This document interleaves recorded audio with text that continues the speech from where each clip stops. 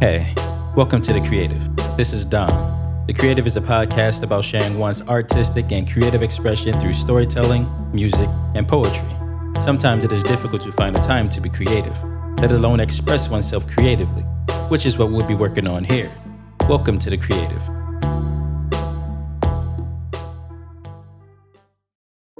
Welcome back. If you're new here, welcome. I'm your host, Don, and for today's episode, I'll be talking about self-imposed limitations. Let's get into it. When I started this podcast, I had tons I wanted to say. My drive to create episodes, create content, share with you all of what motivated me as a creative, as a person, a professional, and a student was through the roof. I've made it to season 8, and I am feeling like I said all I needed to say. I've shared it all. Of course, I'm experiencing new things every day, but as we all do from time to time, we hit a rough patch or a roadblock when it comes to inspiration, productivity, and creativity. Right now, I'm hitting a wall. I am at a roadblock, and the logical thing to do is to figure out how to work past this roadblock. This roadblock has me thinking about self-imposed limitations, the limitations that I've created for myself that are right now in this moment hindering me from finding solutions to move past this roadblock. And that is what we're going to be talking about today, self-imposed limitations. I am your host, Don. Welcome to The Creative. If you're new here, welcome.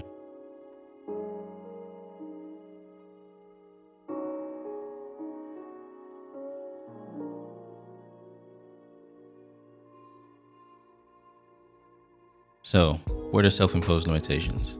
Self-imposed limitations are restrictions we place upon ourselves that hold us back from achieving our full potential. Our thoughts, beliefs, fears, and the things we say to ourselves that keeps us stuck in place, preventing us from moving forward. I like to call them motivation killers. Self-imposed limitations comes in many forms, shapes, and sizes, but I will be talking about 4 of them today. They are focusing on failures, negative self-talk, I don't have time, and I can't. Let's start with focusing on failures. Self-imposed limitation 1, focusing on failures. Success is a process. That process requires failure.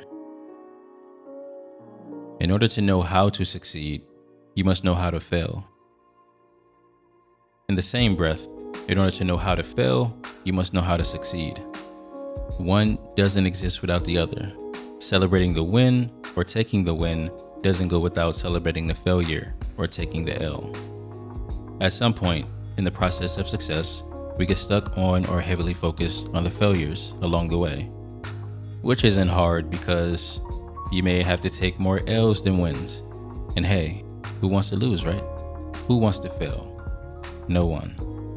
We are primed to only want to win, starting all the way back to grammar school.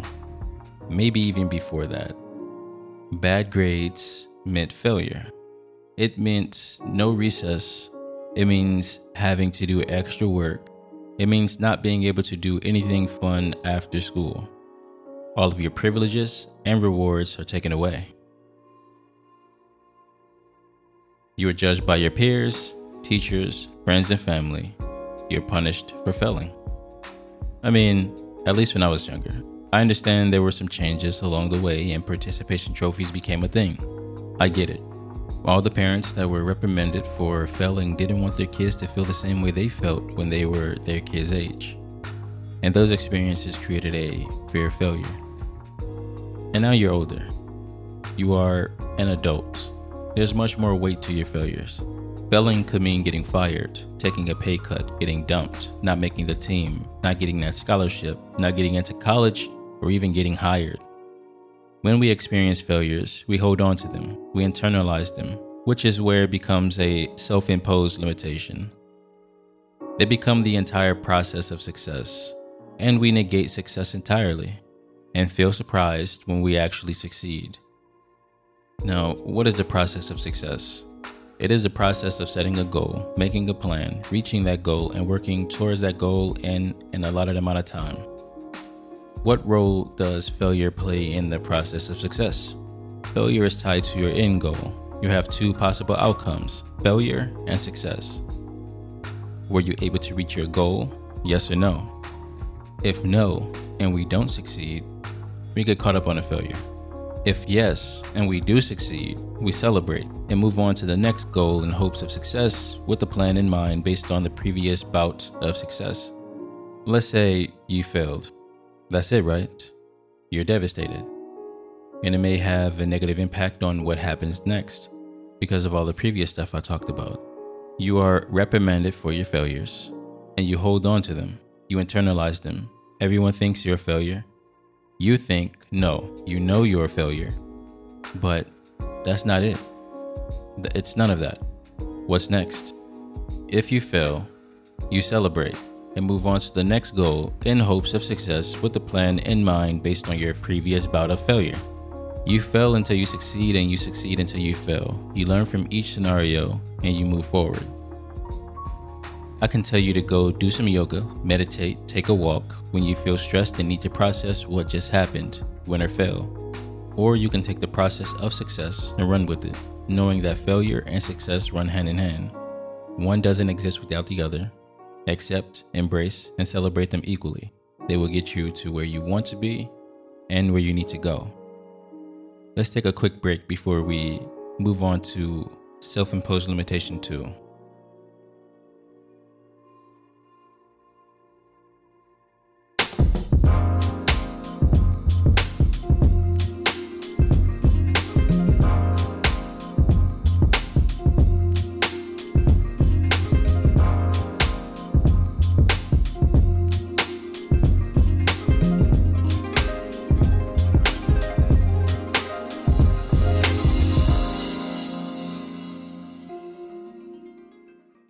Welcome back from the break.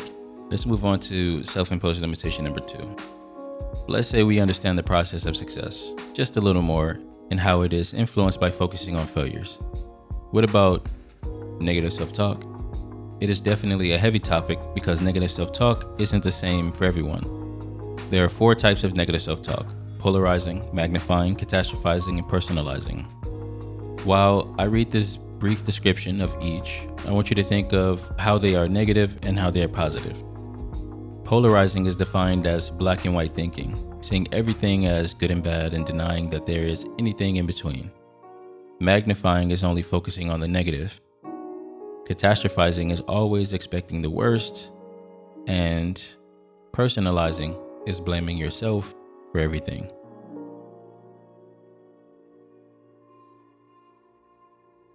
Negative self-talk can be positive and negative, which depends on how you use it. So let's approach self-talk as positive and negative, instead of solely as negative self-talk. When you talk to yourself as if you were talking to someone else who's in your position, who needs a little encouragement. You would be encouraging, right? Supportive, and tell them that they can do it. Give it another try. It's only one loss. Keep at it. Keep pushing on. Which is the same thing we would say to ourselves, but negatively. We'd say, I knew you couldn't do it. I should have just given up. There's no need to keep trying. Grant yourself the same courtesy as you would someone else who needs those words of encouragement. We all do some form of polarizing, magnifying, catastrophizing, and definitely personalizing when it comes to how we treat ourselves during the process of success. Instead of saying, I failed, this is embarrassing and ruminating, say, I failed. I know I tried. It took a lot of courage to put myself out there. I'm going to get back to it and try again. It isn't an easy process, but give it a try.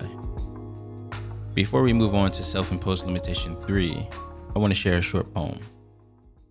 During the times when time bends, contorts, forms into the confinement your mind's in, leaves difficulty knowing what to do after what's next.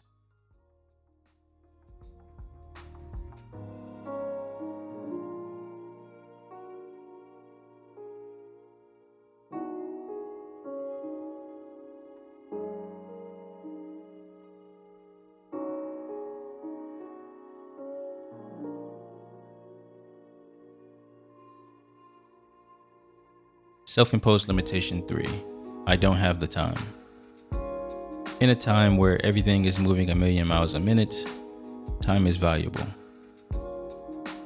Employers to social media platforms are optimizing how they operate to take as much of your time as possible, especially now, knowing that employees can successfully work from home, which means calling in sick doesn't necessarily mean production has to stop.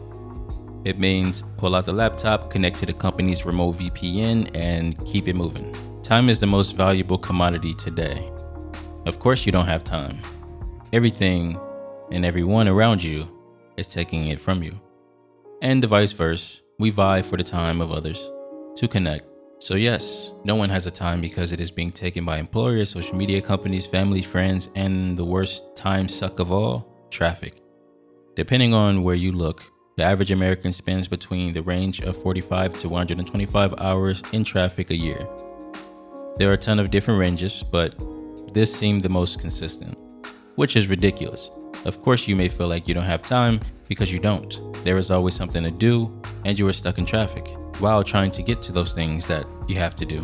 But with all that said, you are in control of your time. I mean, it doesn't seem that way. Due to commitments, obligations, and the unexpected, there are a number of contributing factors that goes into this self-imposed limitation, which can be combated by being intentional with your time. There is something you really want to do. What can you cut out? Or what can you cut back that will free up some time? That's easy to say, right? What can you cut out? Or what can you cut back that will free up some time? I'm sure you can name off a few things, but that doesn't mean you can just go cut that out or cut it down. It's not. But you can say, I can't commit to this right now, but let me find out when I can. Who do I have to communicate with to let them know I'll be using some of my time to do this thing at this time and how long it will take? Then create a plan. When do you want to do this thing? How much time do you need versus how much time it may realistically take? What do you need to cut out and cut back on? And who do you need to tell? Approaching your lack of control of your time right now from this perspective will lighten the impact of lack of time on the process of success. You have no time right now, but you will later. And where you will succeed or fail is setting a timeline as to when you would like to have more time to put forth to the thing you are wanting to do. Failure or success, keep trying, keep working. The final self-imposed limitation is I can't. I can't embodies all of the previous limitations. Let me tell you how. Focusing on failures hinders you from taking action, so you can't do or complete something. Negative self-talk makes you believe you can't do something and that you aren't worth it, which also hinders you. And you don't have time for anything outside of everything you are doing, so you can't do anything. And then I can't becomes a revolving phrase as you progress through the phases of your life. If you can't do, then tell me. No, tell yourself what you can do. Write it down somewhere you can see it every day, because there is something you can do.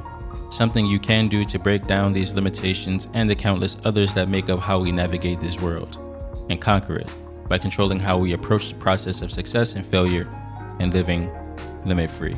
And that is it for today. I want to thank you for joining me. Stay awesome.